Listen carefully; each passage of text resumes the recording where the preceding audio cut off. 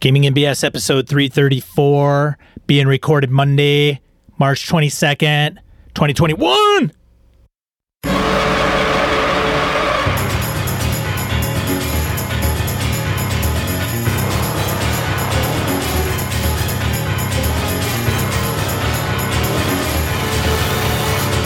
Welcome to Gaming NBS, a tabletop RPG podcast. I'm Sean. And I'm Brett. Welcome to the show, folks. Welcome back. If you're new, glad to have you here. Good to have you. Yeah. Sean, how the hell are you, man? Fantastic, Brett. How are you? Not bad. Did you get any gaming in since we talked last time? I did. Die rolling. What'd you do? I ran session 0 of Star Wars Edge of the Empire with the Jeff gang. Go well? Yeah, I thought it went fairly well, actually. It's getting them all together, and they have a good... How they got together is good. Nice. Yeah, we're playing this Saturday. Quick turnaround. Like, it's like once a month, and what's next month look like? Like, what about this next Saturday? I'm like, Yeah, Jeff told me about this game. He said it's a feel-good story. So he's really looking for... No, I'm kidding. Rom-com. It's a rom-com. It's a rom-com, really, just set in the Star Wars universe. Yeah, he said Sean's going WandaVision, but for Star Wars. So we're looking forward to it. Should be interesting. Yeah, what could possibly go wrong? This last Saturday for me was gaming with... anything else you do? Low fantasy? No low fantasy this week, no. So it was just the Star Wars Edge of the Empire spiel. My kids wanted to play some card games, so we played Hobbit Tales, which was my favorite, our favorite little storytelling card games. And then we played, they said, we want to play Munchkin. I'm like, all right. So it was pretty cool. It was good. We all ended up at like level 9, like out of nowhere, like, holy shit, all three of us are level 9. And Lana pulled a card, and both she and I happened to be clerics. We both won. So it was a double win. That's fantastic, man. AJ was all geared up to like steal the win and pull like super munchkinism, but he got trashed. So it was great. It was fun. Yeah. That'll do it for sure. Ilana usually does not win that game. So she was super wicked happy because the card said, if this card allows you to win, something along like you may ridicule the other players mercilessly. So she spent the rest of the evening mercilessly ridiculing her older brother, which is awesome. It was good for him. We also did little Dungeon of the Mad Mage last Thursday as well. Yeah. How did it go? It was okay. And we're going to talk to Alpha. We got to do something. Either change characters, change up something. It's kind of... I'm bored. And I don't think it's anything he's doing like on purpose or whatever it is. But either we're doing something wrong, but I think the whole why the fuck are we down here is lost at this point. So we got to pull our shit together and talk to our game master and say, hey man, what are we doing wrong? How can we fix this? Can we do something better, different somehow? But yeah, we gotta get that sucker back on track. So we'll see what happens. This week is Greyhawk, so that'll be fun. Greyhawk. They're going into their second actual dungeon. So it'll they might lose a couple. We'll see what happens. They're playing pretty smart. I have Forbidden Lands on Thursday. Oh, actually, no. Next Thursday. I'm a week off. Tuesday of this week, I have Delta Green. That's tomorrow. It is tomorrow. 17:45 Delta Green. Is that VC's game? No. You're running? No. It's the doc group. The 17. I'm sorry. I thought you were giving me military time. 17:45. I thought you were giving me a military time for the start. I'm like, all right, 17:45. Good for you. All right. That's right. You're weird ass Delta Green, not Delta Green. It'll be fine. I have faith in Ian. I have faith. All right. I have faith. It'll be fun. It'll be great. If nothing, I'll sit back, enjoy the ride. It's going to be fantastic. Exactly. Fantastic. So I know you heard this because I see the show notes and I saw it too. Mm-hmm. Alex Cameron, the boys from Gamehole, they've ordered event posters. They have. It's going to be in person. That's what they say. Wow. Are you going? If I'm fully vaccinated, I will. And as long as my wife is fully vaccinated, I will. Which we should be by then. Like if we're not by then, there's a bigger problem. Yeah, at this point, if you don't, that either should probably mean you don't want it, right? Because we're talking about October, right? Yeah. So if you've dodged it until then, yeah. So I want to get vaccinated. Just get it fucking done. Yeah. Yeah. I mean, a couple more implanted microchips. What do I care? They're Microsoft branded anyway. They'll probably fail and be hacked eventually. So anyway, so I'm not worried. Did I tell you that when I was getting my haircut? This is a weird segue, folks. So before I moved from Richland Center up here, Sean, getting my haircut, stopped in, one last haircut, get it done. And the guy in front of me, there's only like me on this end of the room and, hairdresser and one dude over there. And I can hear him talking because there's nobody else in the shop because they're running as much, social distance and such. And he says, yeah, some of my coworkers are really worried about all the microchips in that vaccination.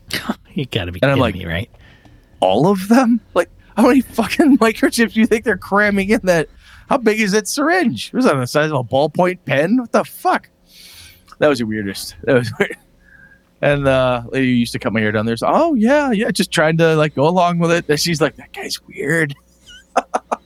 Weird. And he was like, that's just all of them. Like, holy fuck. He was like, just a handful? What the fuck? Anyway, so GameholeCon. Go to GameholeCon.com. So I have a question, Brett. And check that sucker out. Yeah, are you going to go? I haven't asked you. Are you going? I plan to, yeah. Are you going to are you going to submit events as soon as they open up? I plan to. Why? Well, I'm just I don't know. You asked me. You've got a sly looking face there, buddy. Maybe it's the mustache. No, it's a new haircut you're giving me like you're, I don't know. Well, dude, there's, I don't know, a pandemic going on. We're not vaccinated, and there's a con in October that seems to be going forward. You could still say, yes, I'm going, but I'm going to hold off on events. I plan to set up events and run one or two, and I'll get vaccinated beforehand, so I'm not too worried about it. Sure. At that point. Do you know what you're going to run? I got to run an Avalon game, at least one. Otherwise, I'm leaving money on the table. That's just stupid. That's just dumb of me not to. Well, dumb is a strong word, Brett. I mean, no, I have strong feelings about it. I'll say dumb. That'd be dumb of me not to. And I'm tempted to run something a little bit different. I kind of want to run DCC like a funnel just for the sheer thrill of it, but I don't know. But definitely at least one game of Avalon, most likely two of those, and I'll figure out something else too. I like to run about 3 games at GameholeCon, so it doesn't get in my way. 3 games, yeah. It's a good balance. I don't like running games on Sunday because Sunday's just wrap up, go home day. Right. I agree. Type of thing. I'm with you. So the other thing we got to do is we should get a hold of Alex or whomever is doing a thing and see, are they doing podcast boosts and that type of thing? Is that a thing we're going to do or not? Don't know. What if there isn't? I don't know. Well, that's less shit to carry. True. Right? Because I usually, I'll have to find. So if we do have it though, then that's our hangout. Without it, where would we hang out? What I plan to do then is I'll hang out right in front of registration in protest that we don't. Let's just to clog the area so that they know we're annoyed. I can appreciate that. I wouldn't do it. It'd be tempting. I don't know, man. That's honestly a thing you and I got to figure out is that if they don't do that for whatever, if they say health and safety reasons, they don't want X, Y, or Z. I don't know. I don't know how much of a normal con this will be versus different in some way. Don't know. So just more questions, shit we got to figure out. But we got some time. We'll suss it out. Sounds good, man. Anything else? No. Let's go to Random Encounter. Random Encounter, segment of the show where we talk about and handle voicemails, emails, comments from social media. You first. Akadoken. Akadoken. Nice. I started with... So he's talking about RPGs that influenced our play.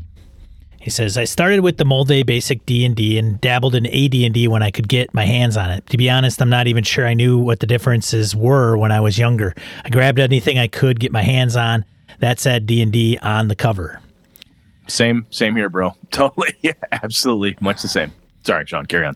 From there, I have to revise what I said during Monday's recording because I realized there was an important step for me between D&D and Vampire the Masquerade. West End Games' Star Wars, the role-playing game, was the game that introduced me to RPGs outside the mold of D&D. My family wasn't well off, but my parents cobbled together enough money to take us to Disney World because the Star Tours ride had just opened in '87. We were huge fans of Star Wars. As we left the ride, we passed through the gift shop, and that is where I discovered Star Wars, the role-playing game, and the Star Wars sourcebook. My young mind was blown. I didn't have much money for souvenirs, but I bought both books and had just enough left over for a Pirates of the Caribbean rifle. Rifle. Oh, yeah. Rifle. Yeah, I suppose a rifle. Yeah. Yeah. Not a real rifle, though. Hey, it's a pirate game. Who knows? Things happen. It's Disney. They're crazy. It's Disney. Yes. That game opened my eyes to a wider world of RPGs. Because I was so familiar with Star Wars, I immediately fell into the groove of telling stories in this Star Wars vein that were nothing like our D&D adventures. I started branching out from there looking for other games, and soon I found my way to Robotech, Teenage Mutant Ninja Turtles, and Heroes Unlimited. All Palladium books, of course. In '95, I played Call of Cthulhu for the first time, and I was not ready for that game.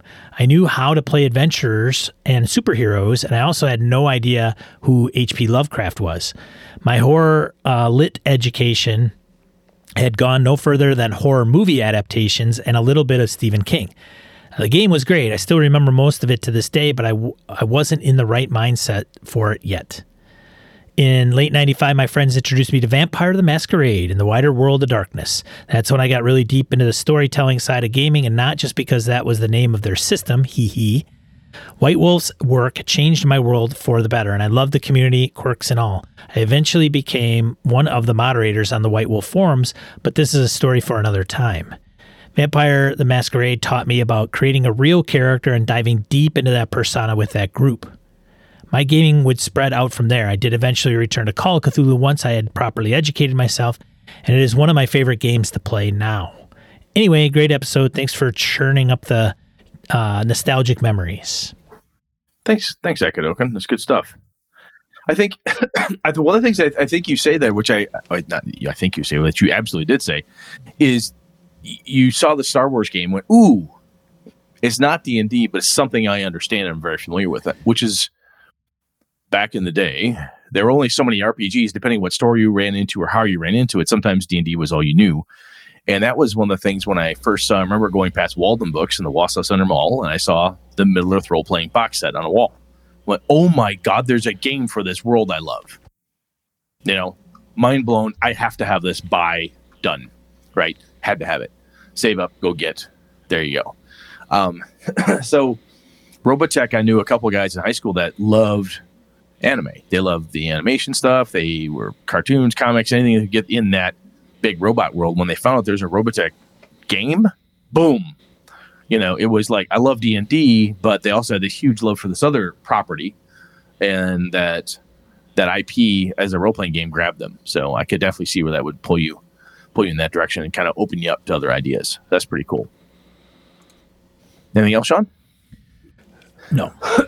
All right. Let's see here. Stefan Dragonspawn emails us about RPG Tourist. Hello there, sexy BSers. A few comments on the last topics you fine gentlemen discussed recently. One, on tourism.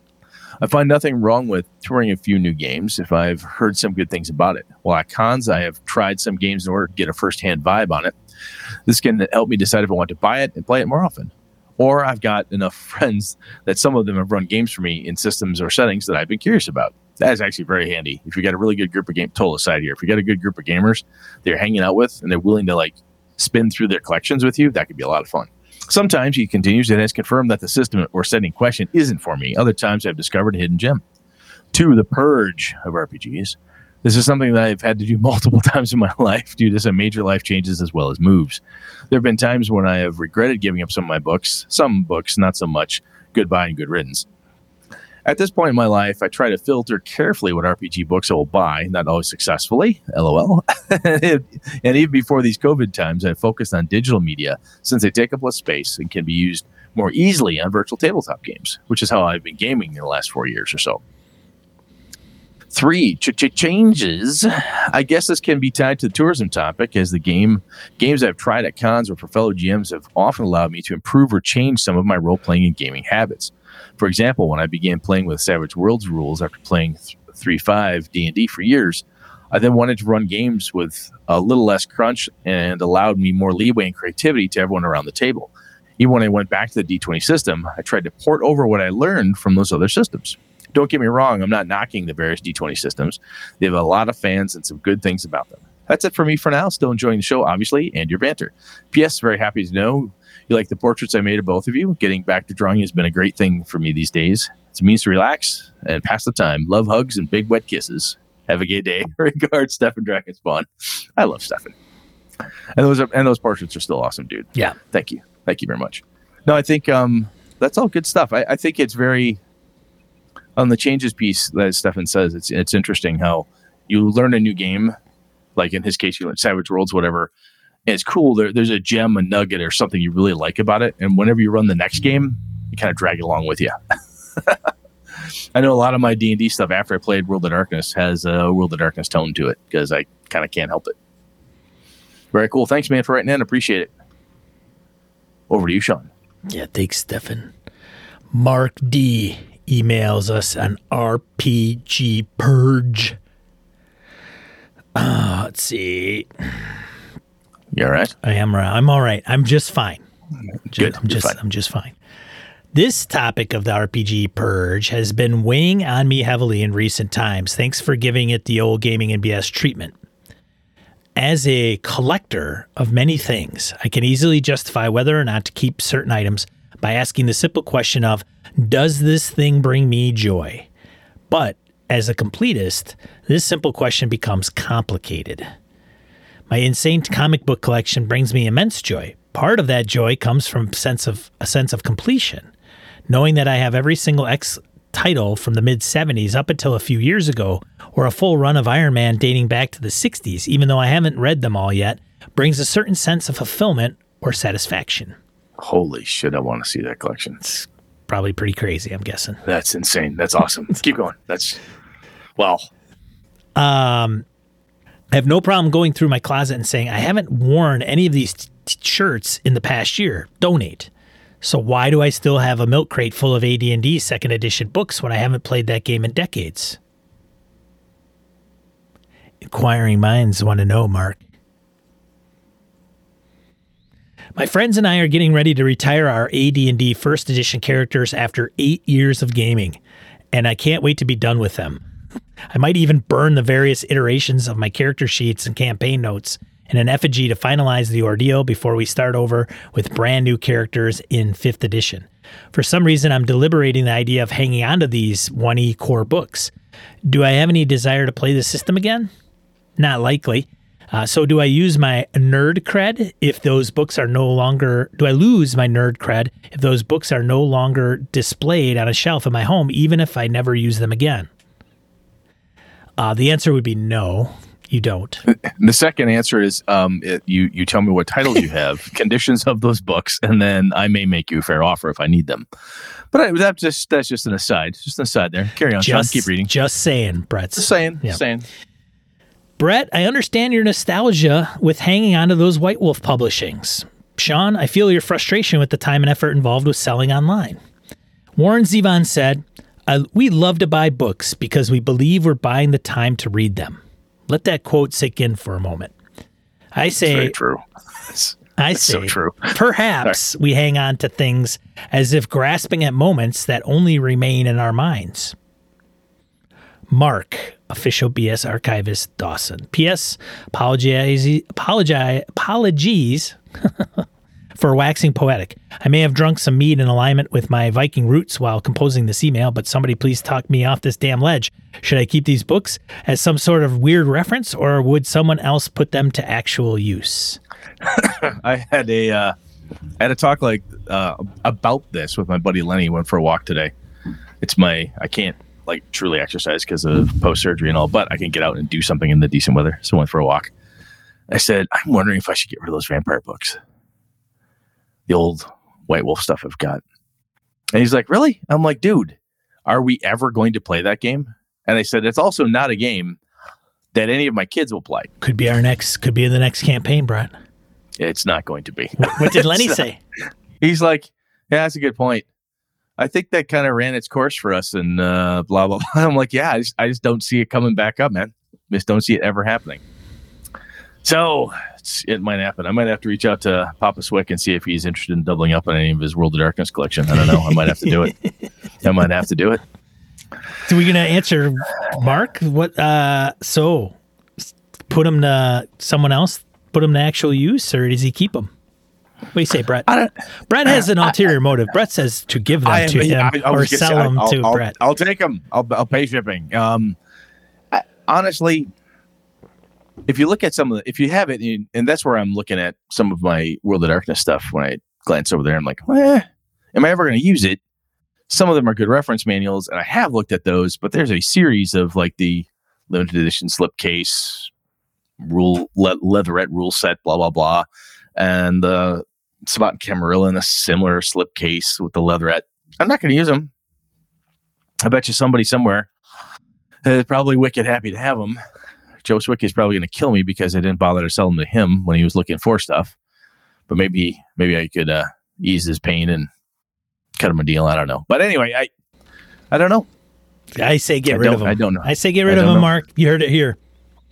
Especially that first edition D&D stuff, I don't have to sell it to me, dude. But the point is that if you're never going to play it, you really don't like it, or if it's nothing you could, why? You get the PDFs of it, man. Anyway, there was another email that I saw, I think a comment on our forums where somebody was saying how it actually stresses them out. Like there's like having so much stuff and having so many bookshelves and, it's yeah, sometimes the volume can be overwhelming or daunting. And especially if you feel like it's clutter, and you don't feel like it has a place. Right. And so on. I cleaned out, as I said on the show, when we talked about it, I cleaned out a bunch of stuff I picked up at auctions over the years. And my game shelf is much smaller because of it. But I like what I have a hell of a lot more.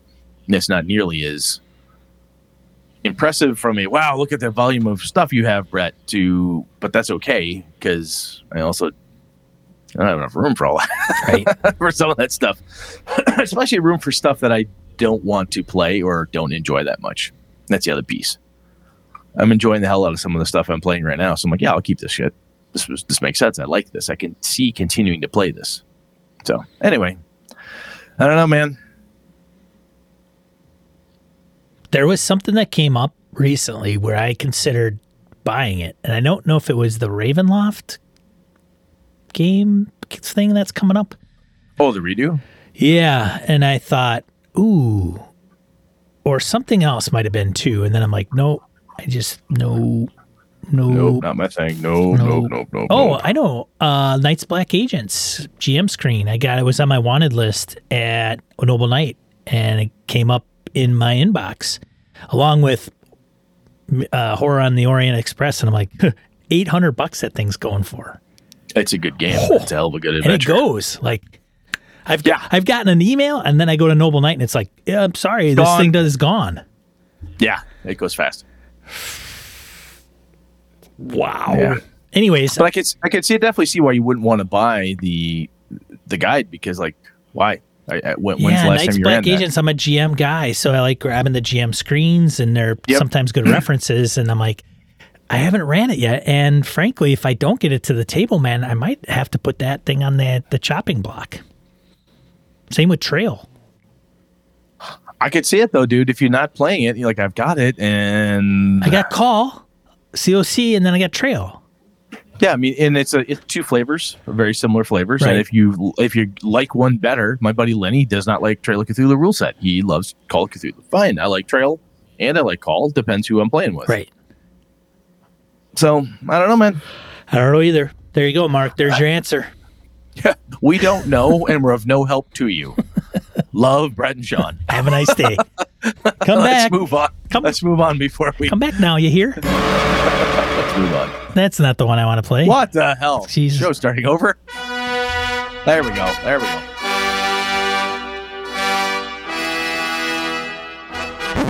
Alrighty then, Brett. So I was originally going to talk about the World of Darkness today. I thought, hey, games that change your lives and so on.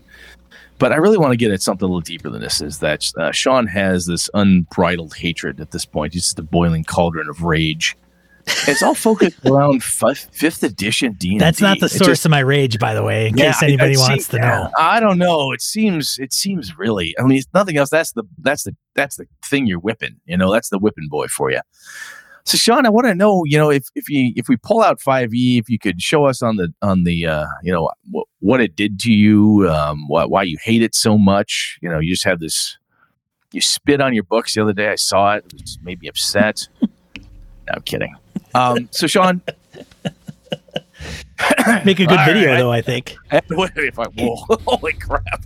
You would gain a lot of the wrong kind of followers and lose a lot of the right kind of followers. Agreed. And like that fast.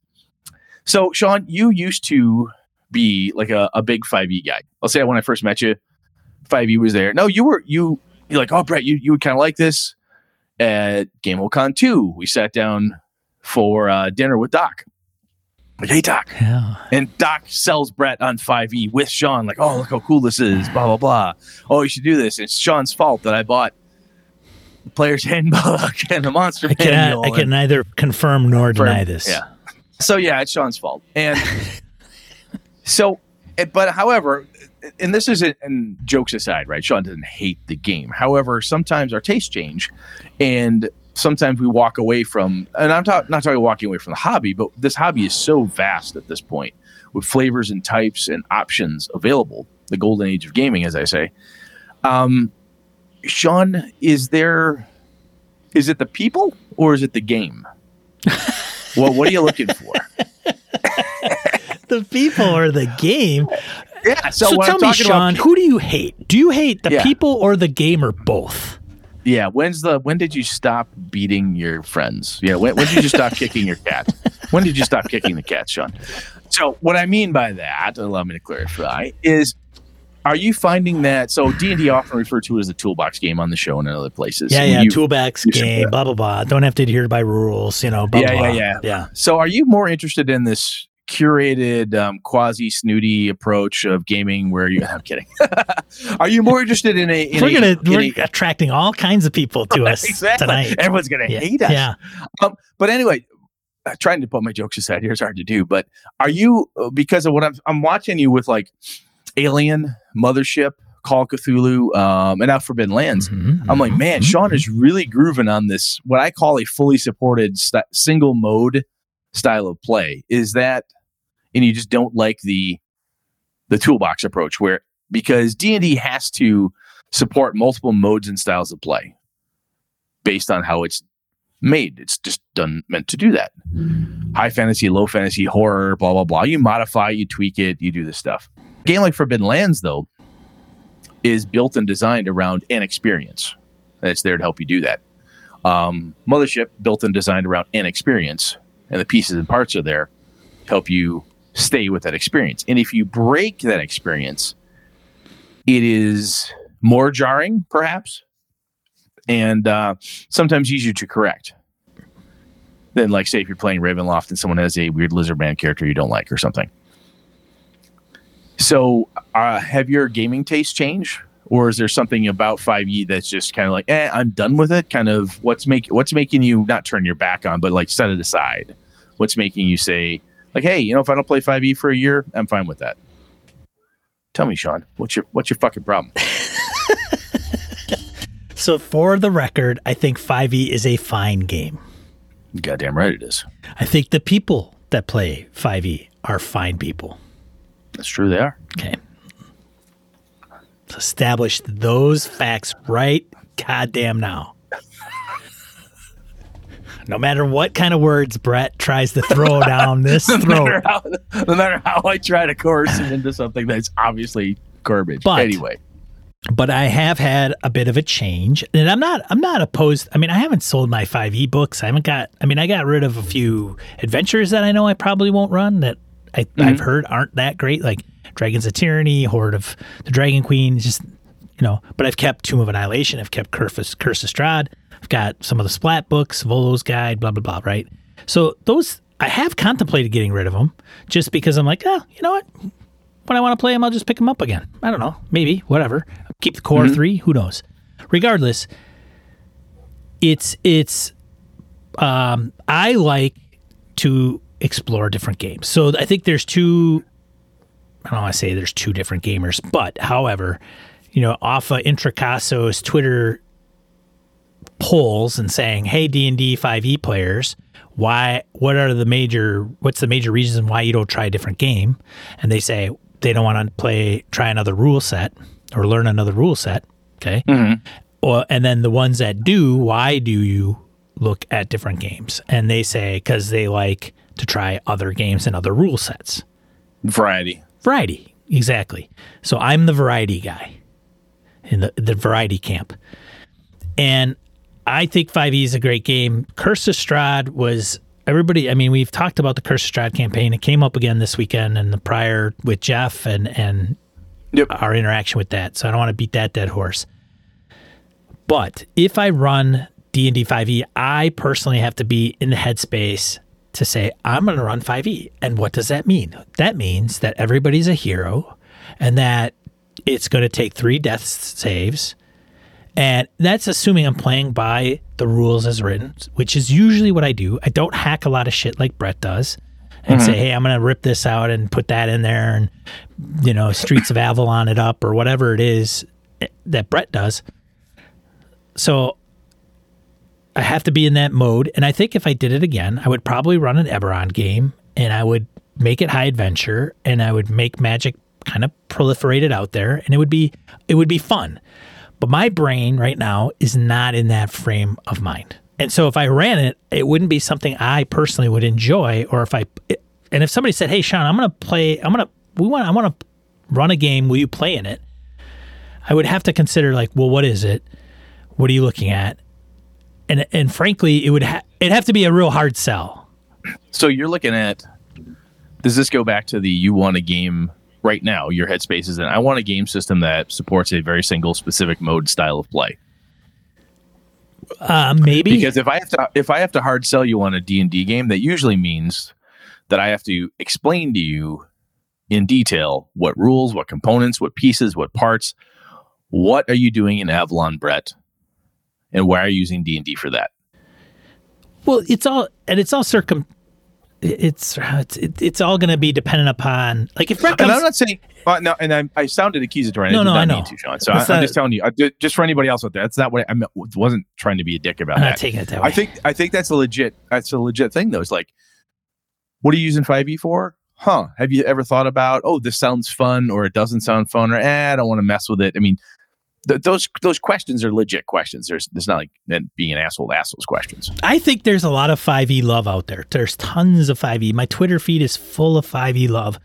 The Gaming and BS one especially. There's a lot of people that we follow that are 5e designers, players, whatever, and supplement and third parties and stuff like that. And that's great. And it's the 500-pound gorilla, and that's fantastic. But at the same time, I'm kind of there's other games that are just as good, if not, in some opinion, better.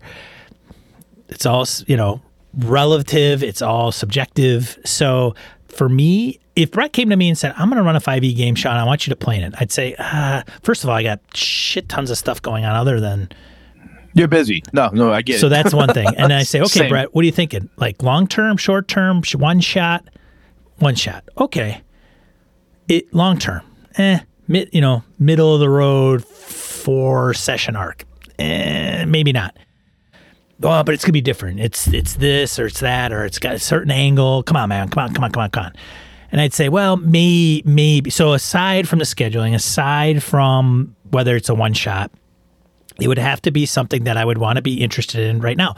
I mean, I played Delta Green, so I have a very big interest in Delta Green. I always have. I don't think I discovered it late in life. I'm a latecomer to Delta Green, right? No, you are. Absolutely. Yep. Absolutely. And I think that reading it and understanding it and the bonds and the campaign we're going to be rolling, I'm playing in it, and eventually I'll probably GM it because we're going to rotate GMs. So that's the stories in that are going to be interesting to me. Not that the D&D won't, but it's just not something that, I mean, even fantasy, Forbidden Lands we're running, it's a completely type of different fantasy.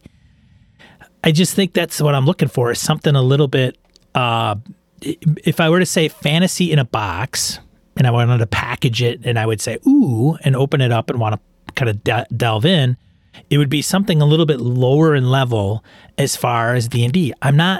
I don't want to play. Not that everybody's superheroes, but let's face it, the premise of 5e, and it states it in the books, is that everybody's a hero. You're heroes. Yeah, I think I would almost liken this to use a food analogy, Sean. It's like I like cookies. I like chocolate chip cookies. Right. But I also like macadamia white chocolate chip cookies, right? I do not like peanut butter cookies, but I know some people love peanut butter cookies. Come on, Brett. I know there's a lot wrong with me, and then we'll get into it later. Fair. Snickerdoodles. Also, I mean, I love cookies. The point is, dude, at a certain where is this? List them all, I can't man. wait to see where this goes. I love cookies. You have eaten and been involved. You've had nothing but, quite frankly, I think you played a fuck ton of 5e. I think you're full of 5e at this point. You've experienced so much of it that because you like to branch out and try other things and try all these other games, it's difficult to find the time to do that. And you've experienced so much 5e. It's not that there's nothing new in 5e, but you would be harder pressed to say, ooh, it's a new way to play D&D with a horror bent on it. Like, I will play Call of Cthulhu.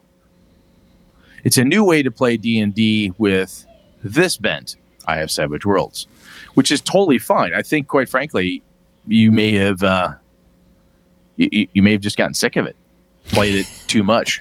I mean, it fucking happens, man. Academic Psycho, I just figured it out. Sean is going through his World of Darkness phase of life. Yeah, he's like, this is, yeah, he is. It totally is. No, there's a point where I think, we both know people. We both know a guy who played Pathfinder. Yeah. And that's all he played. Yes. He did not know that 5e was a thing until like 2 years after it was out. Truth. He had no concept. None. Because he and his group played Pathfinder. That's all they fucking played. He didn't go online, didn't check anything. That's all he plays. And AJ's friends like to play D&D. Because that's what he started running with them, and I played with them, and that's the big game. They like that. AJ will mention other games. Oh, my dad ran Call of Cthulhu. I don't know. I like D&D better. They haven't even played the game. They just like the concept better. They're not full. They haven't gone in and spent their time there, right, for whatever that's worth. And some people go in and play a game and say, I'm done. I played Call of Cthulhu. You know, it's a palate cleanser. Play it once every quarter just to kick the tires on the old girl, and I'm happy. You know, then I put her back in the garage. That's all I need. And other people like to spend quality time in different areas. And I think some of what you like to do, which I actually admire because you've got a really good stable of different things you like to try. You like to put a decent amount of time into each thing that you're trying. I think it's wicked difficult to do that if you're always going back to an intense 5e campaign. You know what I'm saying? It's something you've tried. Oh, you know it, you understand it, you get it, you grok it, you can play 5e in your sleep. You want to learn something new and different. We only have so much free time, right? So if you're going to do that, something's got to give. You don't want to quit all the other aspects of your life just to free up more time. You're married. That'd be bad. So you got to cut something in the hobby then. And within the hobby is that, hey, you know what? We're going to push this big gorilla off to the corner. Doesn't mean it's bad. It just means I don't have time for it. I want to play other stuff. Yeah, oh, absolutely. There's no, without a doubt, there's nothing bad, nothing negative. I wouldn't slam 5e or any other game for that matter, regardless of my personal tastes or preferences.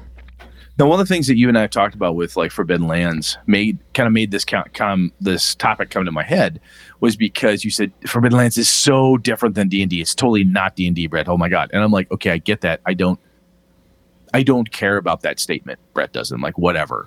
It's not D&D. Neither is Star Wars, dude.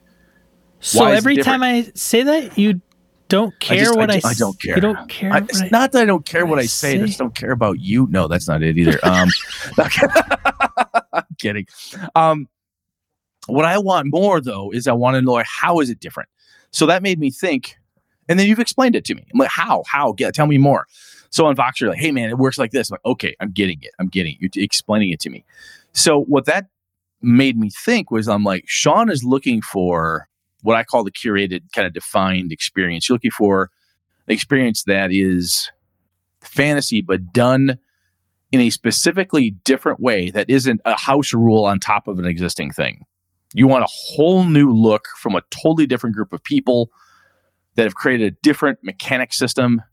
You know, resolution mechanics are different. This interaction is different. All this is different. Yes, Brett could do the same thing with 5e, but I would be house ruling it to make it have some of the stuff you've talked to me about. You don't want that. You want to play, because you like to play more rules as written than I do. So I think that makes sense. Yeah. I do. You're right. But there is a game that I want to run that is not, that I want to do some house rules. Yeah. Yeah. So. What is that? Well, I want to run. I'm thinking what I want to run at some point in time, and I'd be soliciting probably some BSers and maybe some folks from the community. Is I'm thinking about running maybe BX and probably some Borrow Maze. I'd probably run Borrow Maze and.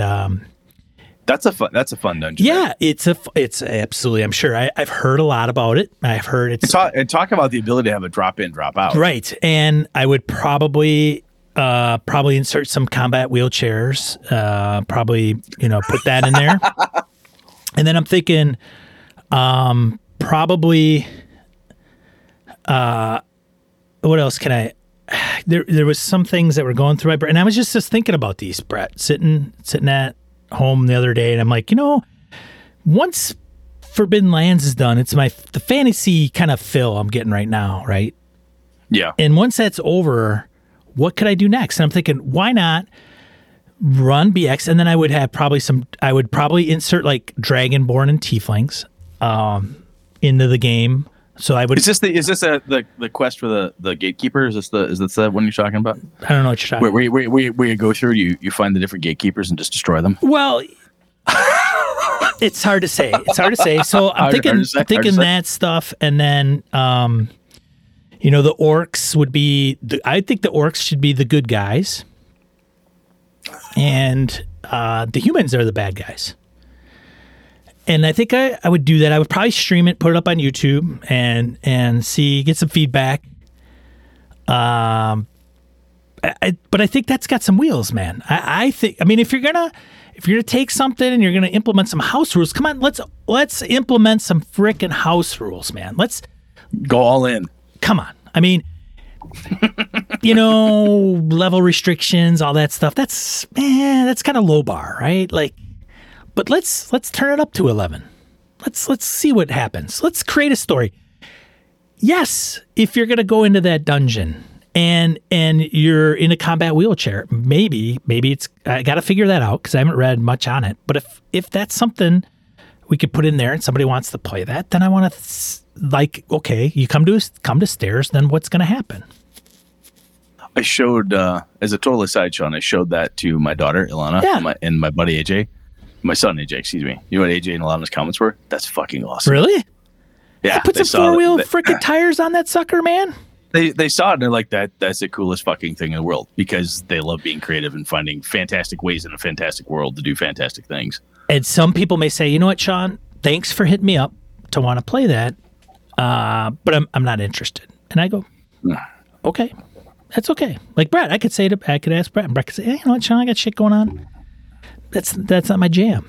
Like the pitch that you're kind of putting out there is not for me. But you go and have fun, and I could say, all right, man, thanks, I appreciate that. So So going back to kind of 5e, and I don't know if that's I don't need 5e to do that. I mean, I could do it in another game if I want to. I mean, it's my game. Right? It's my game. Oh, absolutely. There's no gaming police. Brett, are you going to come into my house and tell me how to run my game? No, I can't, Sean. You've seen to that. There's legal precedent. I'm not allowed to do that anymore. No, we would never. We told Brett, hey, you can't be coming in and messing with my game anymore. No, but I think never do that. Never. I think with 5e, it's a just for me, it's a time and place for me where I'm going to explore other stuff, and there's nothing wrong with 5e. And eventually I will go back because I'll get the itch again. I'll tell you, one of the coolest parts about our hobby is that the only reason the game is dead is because you're not playing it. right? If you've got the rules and you have it and it's on your shelf and you want to play it, you can find somebody who probably wants to play it. Your friends that you already game with, or some people online that you know, or whatever. And the other cool thing is there's plenty of people who want to play that game in multiple different ways, right? Yes. That are out there. You can pitch all sorts of crazy cool ideas for 5e, BX, Delta Green, whatever it is you want to do. Shit, the Delta Green game that you guys are running, I give you shit that I'm like, oh my God, that doesn't sound like traditional Delta Green to me at all. But it's not traditional Delta Green. Who cares? You know, you bring up a good point, Brett. Let's see how it rolls, man. Because why not? Yes. You bring up a fantastic point. As a matter of fact, if I ran 5e, I wouldn't probably run it with Dragonborn or Tieflings. But in BX, I would. I think it would be a different experience. Actually, that would be a pretty different experience. Right? It'd be very different. I mean, that would go back to the old Gygax comment of if anybody wants to play a dragon, just make sure they're a first level dragon. And they have, I mean, he said that. That's a quote, in one of his earlier writings. That's kind of cool. And you could, you could change it to anything you want. You could be anything you want. Exactly. So, yeah. You all right, Sean? I'm just thinking about that game, man. Now I'm thinking, well, maybe I should kick that off somewhere, sometime. Like I got to write some of this shit down and start getting this underway. I don't know.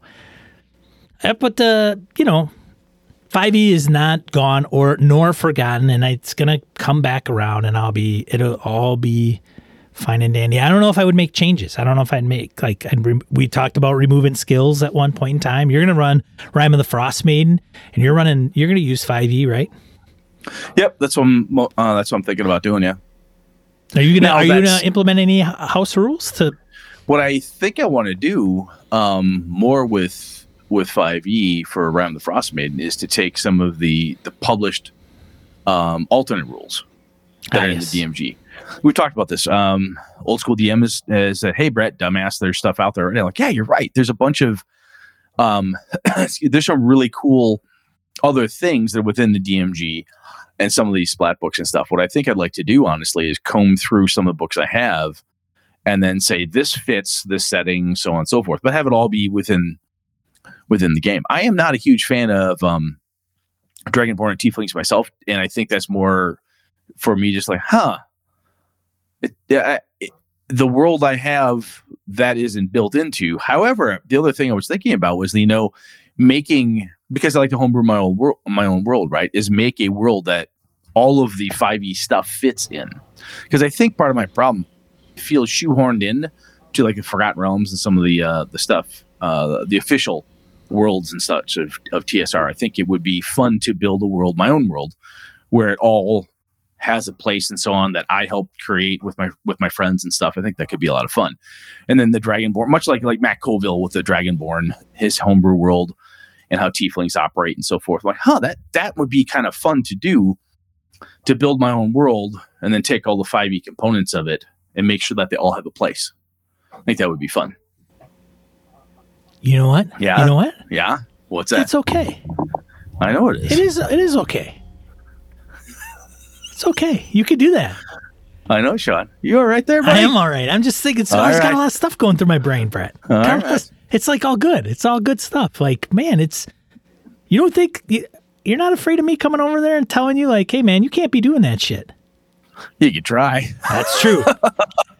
Brett owns many more guns than I do. Like, I don't know all. Not even that.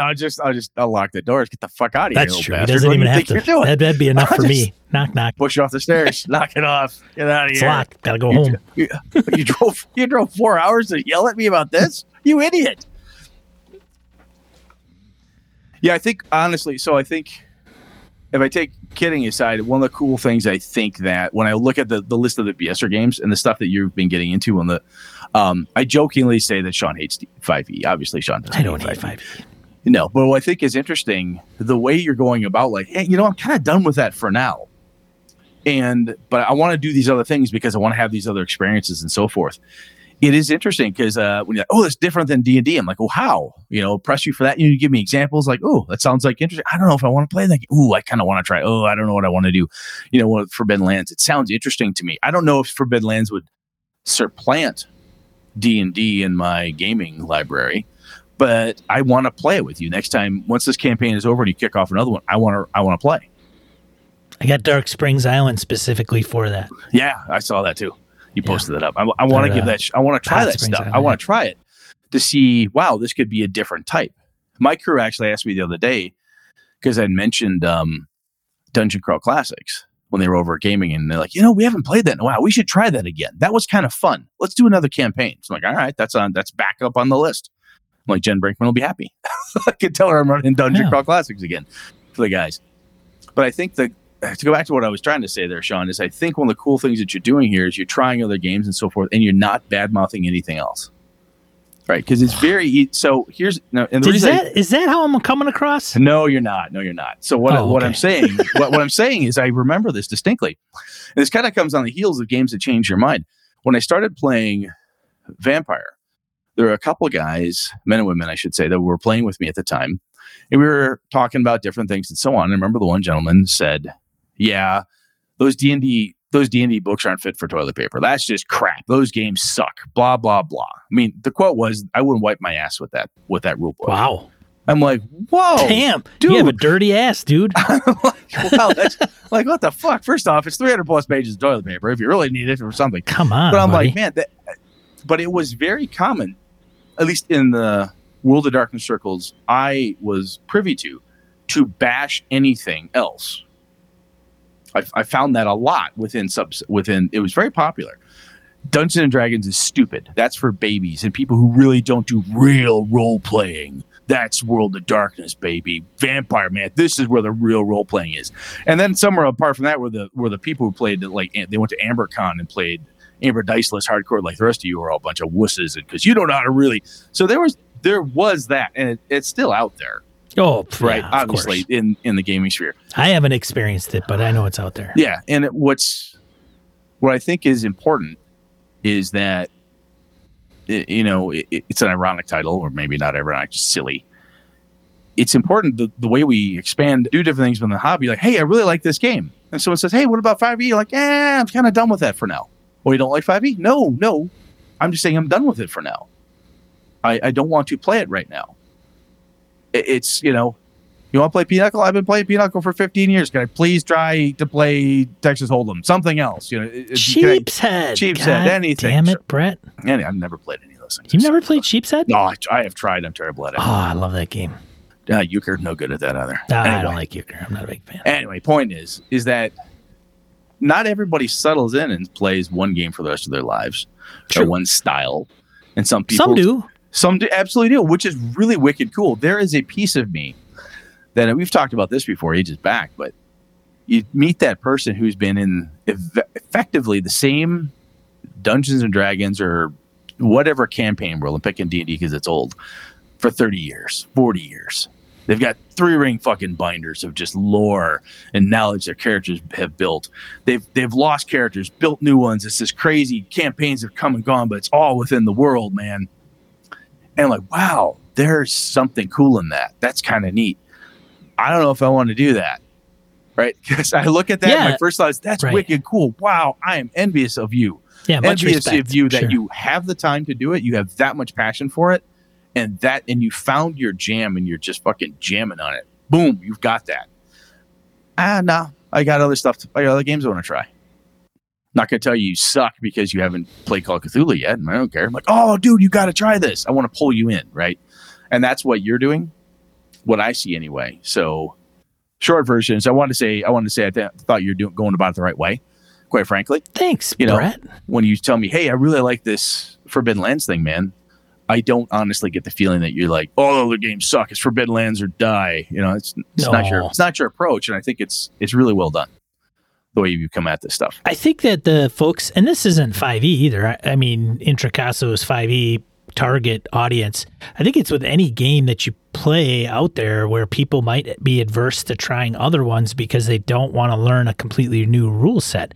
And my only rebuttal to that would be, you might not have to learn a completely new rule set up front in order to try it or have a good time. Like if you go to a convention and you want to roll DCC or whatever, Blades in the Dark, I mean, if you're going to a con in 4 hours, you're probably not going to learn the complete and entire rule set.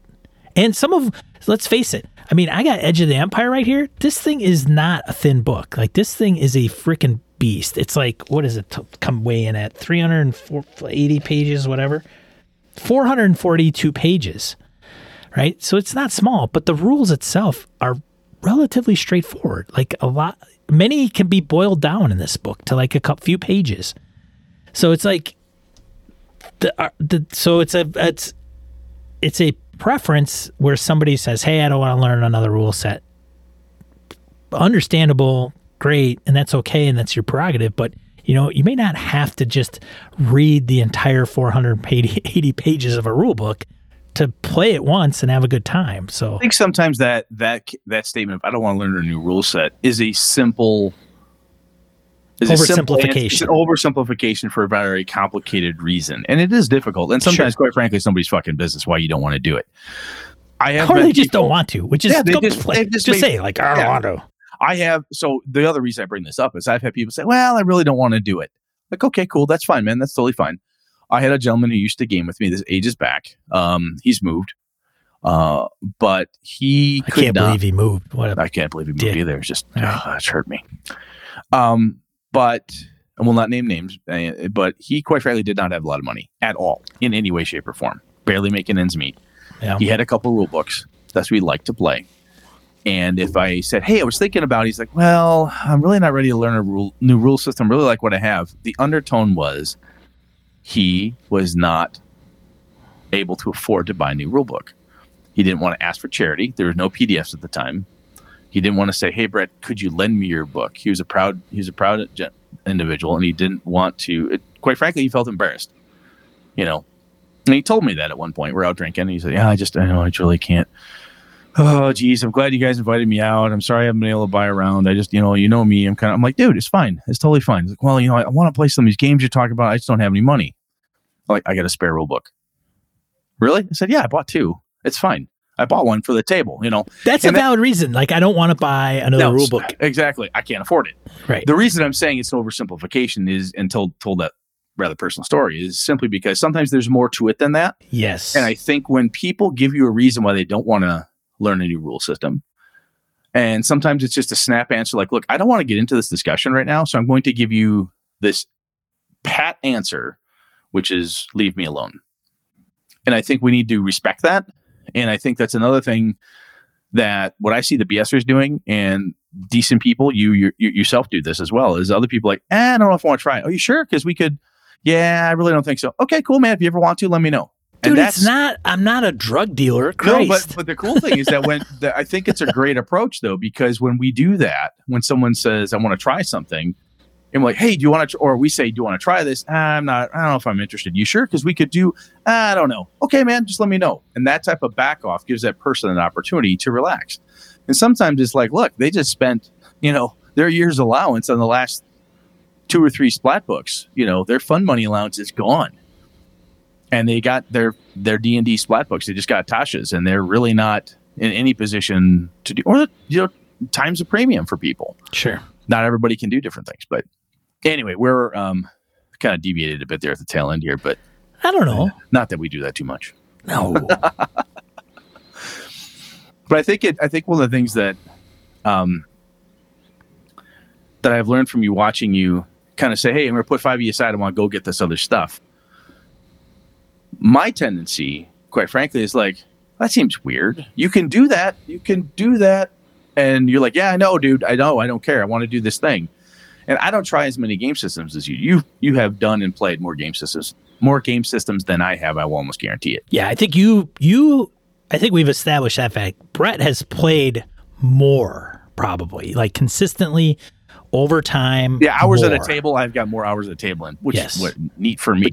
But you've played like very big chunks of one game. Massive investment in this and a massive investment in this next thing. And I think there's something really cool about that you and I've talked about. But there's also something wicked cool with them. Like, I wonder what this like. You're like, "Yeah, I played that with Ron Edwards, the guy who made the game. Yeah, I played that with this person." Like, holy fuck, dude. Yeah, I played that at this con. I was over here and I got in on this game. Yeah, I tried this out. that's pretty wicked. I mean, that's really cool. And I think it doesn't make somebody who does that a lesser or weaker gamer by any stretch. Right. But I think it's a different breadth of experience, which is, like I said, when I'm like, yeah, but you can, you're like, yeah, yes, Brett, I can. I don't want to have to build it. I want to try this very specific rules as written as much as we can type of approach to see how it works. And what I have noticed when we talk on the show, whenever you've had a new game that you really liked, you come back with, I want to use this toolkit. Well, I come back and say, hey, that's really cool. I had this cool game. But the other thing, though, is that like Ekadokan was talking about, you taking pieces of that stuff and it's improving any game you're playing. Because you're experiencing different rule sets and different pieces and parts. Like, ooh, I like this thing. Then when AD&D comes up, or 5e, or Savage Worlds, you're like, ooh, I could inject this thing I learned from Forbidden Lands right now. And this will make this encounter wicked cool. And there is a weird dynamic, like going back to the last episode where we talked about games that influenced us or kind of changed how we play, etc. And some of that, you don't have to take like Savage Worlds and go, oh, target number 4, that's cool. I'm going to make that in. I'm going to put that into my D&D game. But I think what it does is it opens up things a little bit in the back of your brain, subliminally, subconsciously, that you may not. You could. I mean, there's nothing saying that it wouldn't happen, but I think sometimes some of that stuff may come forward in how you present your game if you're running as a GM or even as a player. Because sometimes as a player, you may run. So, for example, Savage Worlds has disadvantages, hindrances, right? Has hindrances for player characters. And so that's part of the game, and there's a mechanical value usually that's attributed to those. And you kind of run it, and great, and you have a good time with Savage Worlds. And if you play with other Savage Worlds folks that embrace those hindrances as part of the game and the mechanics, then it's a different experience than maybe something else that you've played.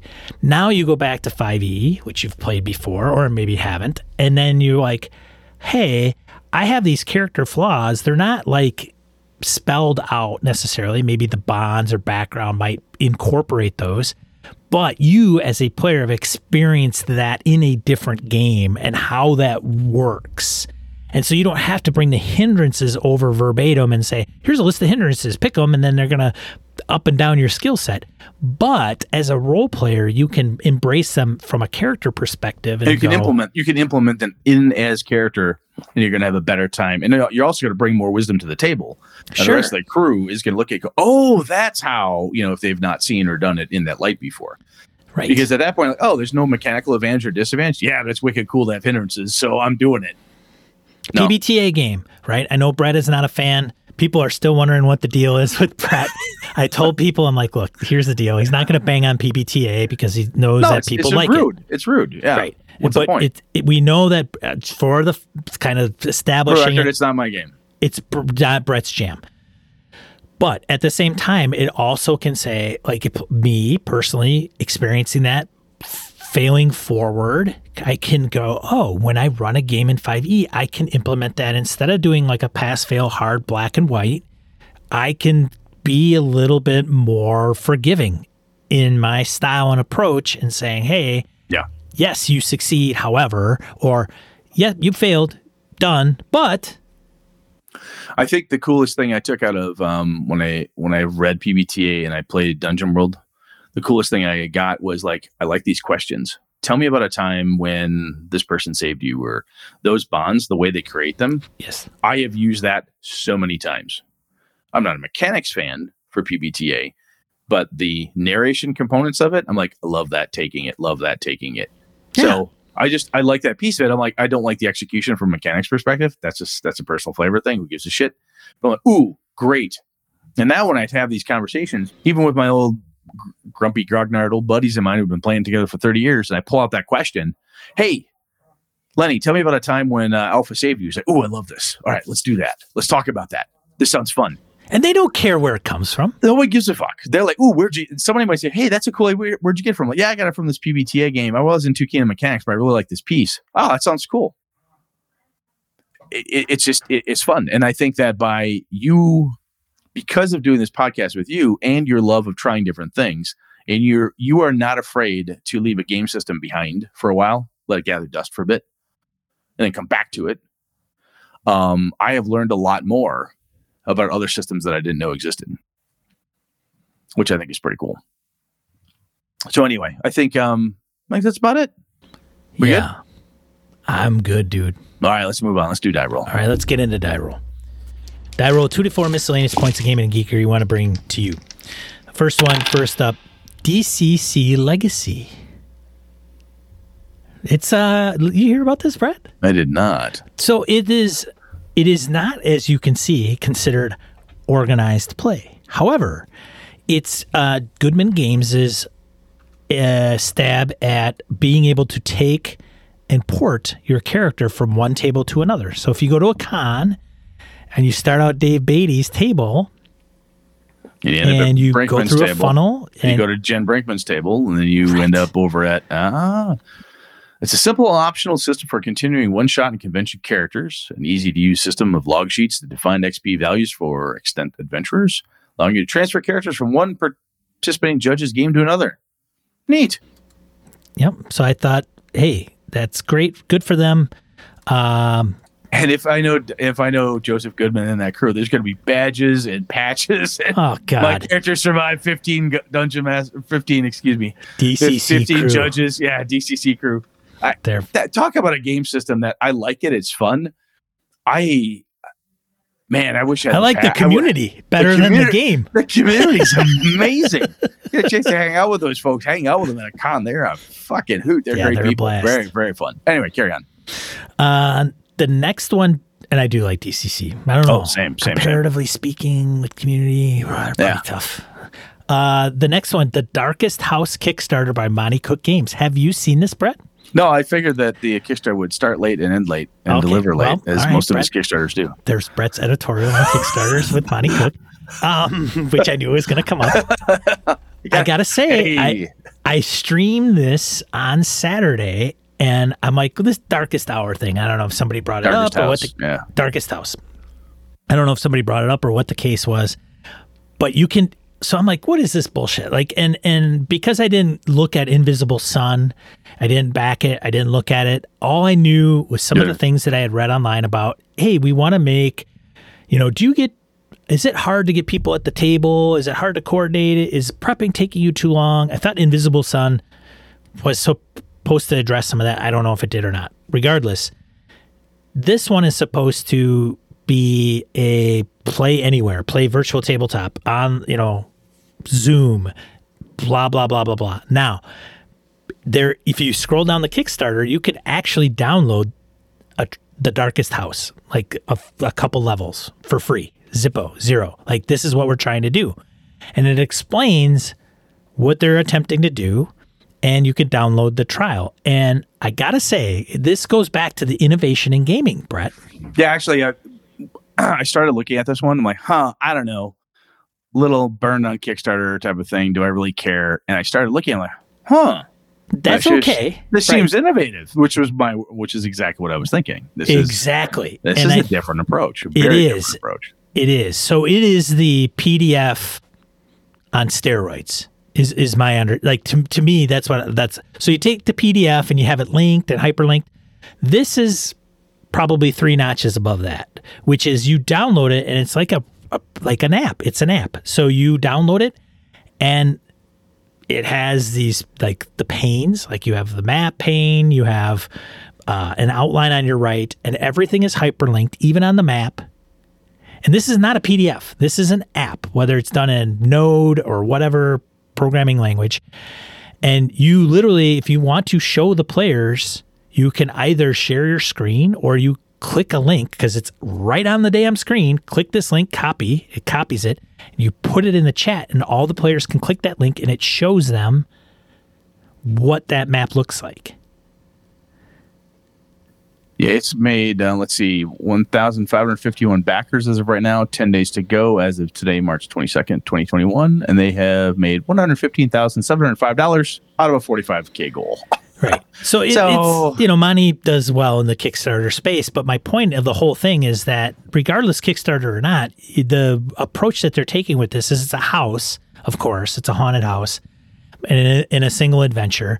But the way they constructed everything is like I'm telling you, man, you don't want any prep. You buy this thing and you just say, hey, you guys want to run? And it's system agnostic. There's no, roll to detect secret doors or do this or that because it's just, there's no system to it. It's just, here's the rooms, here's some of the things that you might find, here's the sounds. It has audio that you could play. Yeah, it looks it looks pretty immersive. Looks pretty cool. Yeah, so I wanted to give it props for what they're trying to achieve.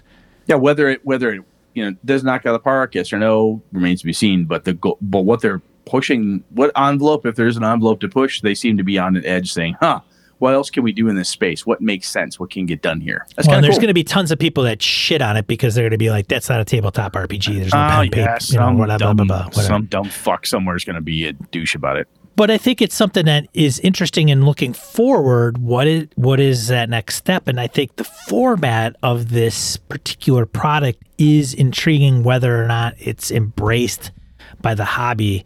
I mean, there's obviously a lot of people buying it, but I kind of like, sounds good. And I blew it off and then I downloaded it. I'm like, oh, I see what they're doing here. Interesting. Yeah. Cool. Very cool. Next one, last one, Gen Con in person and pop-up. What? You read that, Brett? No, I don't. I've not been paying attention to Gen Con. So Gen Con is the plan is that they're going to have it on site, but they're going to limit the audience, I believe. I don't know if they're going to cap it, whatever the case is. I heard that, and it's at a different time of year, too. Yes, they shifted it. They pushed it out. Yeah, they pushed it out. Yeah. And they're doing pop-ups. So, like, local game stores can partake.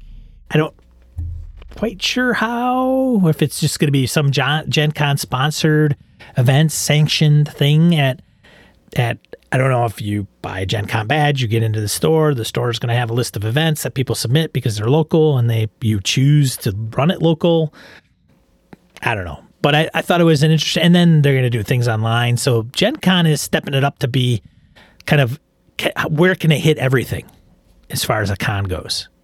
So that's interesting. I don't know if people are going the pop-up or online. So there's like 3 options, right? How you want a game. Yeah. They're trying to hit them all. See. So that's it for Die Roll. We talk about next, right, Brett? Next week, I was thinking of pulling out the World of Darkness discussion, or I might pull one of the other topics forward. We've got one of the cool things about having a whole bunch of topics out in front of me is like I can switch them around. Whichever one seems more relevant, so I can be a little more freewheeling. So we'll see what happens. But we did say last week we were talking about World of Darkness. No, I know. So I'm thinking about doing it this next week. Just so we changed it. Most specific. I'm thinking about diving into it. So that's probably what we'll do. Yeah, it'll give me time to buy all the books and read them all. Good. Yes, every one of them. Yeah. Oh, yeah. All supplements and everything. Everything. Every edition, too. Every edition. all variations. Don't forget the Onyx Path stuff, too. You'll be fine. Brett, I will have to, so that way I can go, Brett. But I don't know if that's accurate, Brett. Exactly. All right. Thanks for everybody that has tuned in to us and put up with our technical snafus earlier in the show. Thanks for tuning into the chat. Appreciate it, everybody. Appreciate everybody that's downloaded it. If you see this on YouTube, give us a like or a subscribe. And then we stream here every Monday nights at 8 p.m. Central Time on gamingnbs.com/Twitch. And otherwise, you can find the audio version of this online at your favorite podcatcher of choice. Otherwise, I am Sean. And I'm Brett. Good night and good game and all. This episode of Gaming BS produced with help from the following BSers: Wayne Peacock, Tony Sugarloaf Baker, Todd Sharp, The Duke in Purple, Tendrils, Stefan Dragonspawn, Sky, Rory Weston, Ron Bishop, Roger French, Roger Braslett, Robert Nemeth, Rich Wishon, Ray Otis, Quigley Malcolm, Pure Mongrel, Phil McClory, Perry Basor, Orcus Dorcas, Old School DM, Old Schoozer Roleplaying, Niall Diamond, Mirko Froelich, Miniature Master, Mike Hess Jr., Mike Coleman, Michael O'Holland, Michael Dinos, Melissa Bashinsky, Mark Tasaka, Mark Richmond, Larry Hollis, Larry Hout, Laramie Wall, Kevin Keneally, Josh Wallace, John Kayward, Joe Swick, Jim Ingram, Jim Fitzpatrick, Jeff Seifert, Jeff Goad, Jay Plata, Jason Hobbs, Jared Rasher, Isaiah Aries Christian, Hoos Carl, Howard Bishop, Henry Newcomb, Harrigan, Ghost GM, George Sedgwick, Eric Tavola, Eric Frankhouse, Eric Salzweedle, Eric Jeppesen, Eric Avia, Ed Nyes, David F. Baylog, Daniel Garrett, Dan LaValle, C.W. Mellencamp, Curtis Takahashi, Craig Shipman, Craig Huber, Craig, Corey Welch, Corey Gonzalez, Cole Kago, Christopher Lang, Chris Steele, Chris Shorb, Chad Glayman, Brian Rumble, Brian Kurtz, AWOL Trooper, Angus, Andy Olson, Andy Hall, Adam Grote-John, Aaron Ralia, Aaron Coleman, and $1 Adventure Frameworks. Hey, you want to try a new game? Maybe play with some different individuals? Head over to gaminginbs.com/games. It'll take you to a forum post and it'll outline some of the details of what we've got in store. We've got a spreadsheet with over 40 plus games listed and offered by fellow BSers. More one-shots or limited run games. Try a new game. Meet new people. gaminginbs.com/games. Thanks, BSers! This has been a Litterbox Studio production.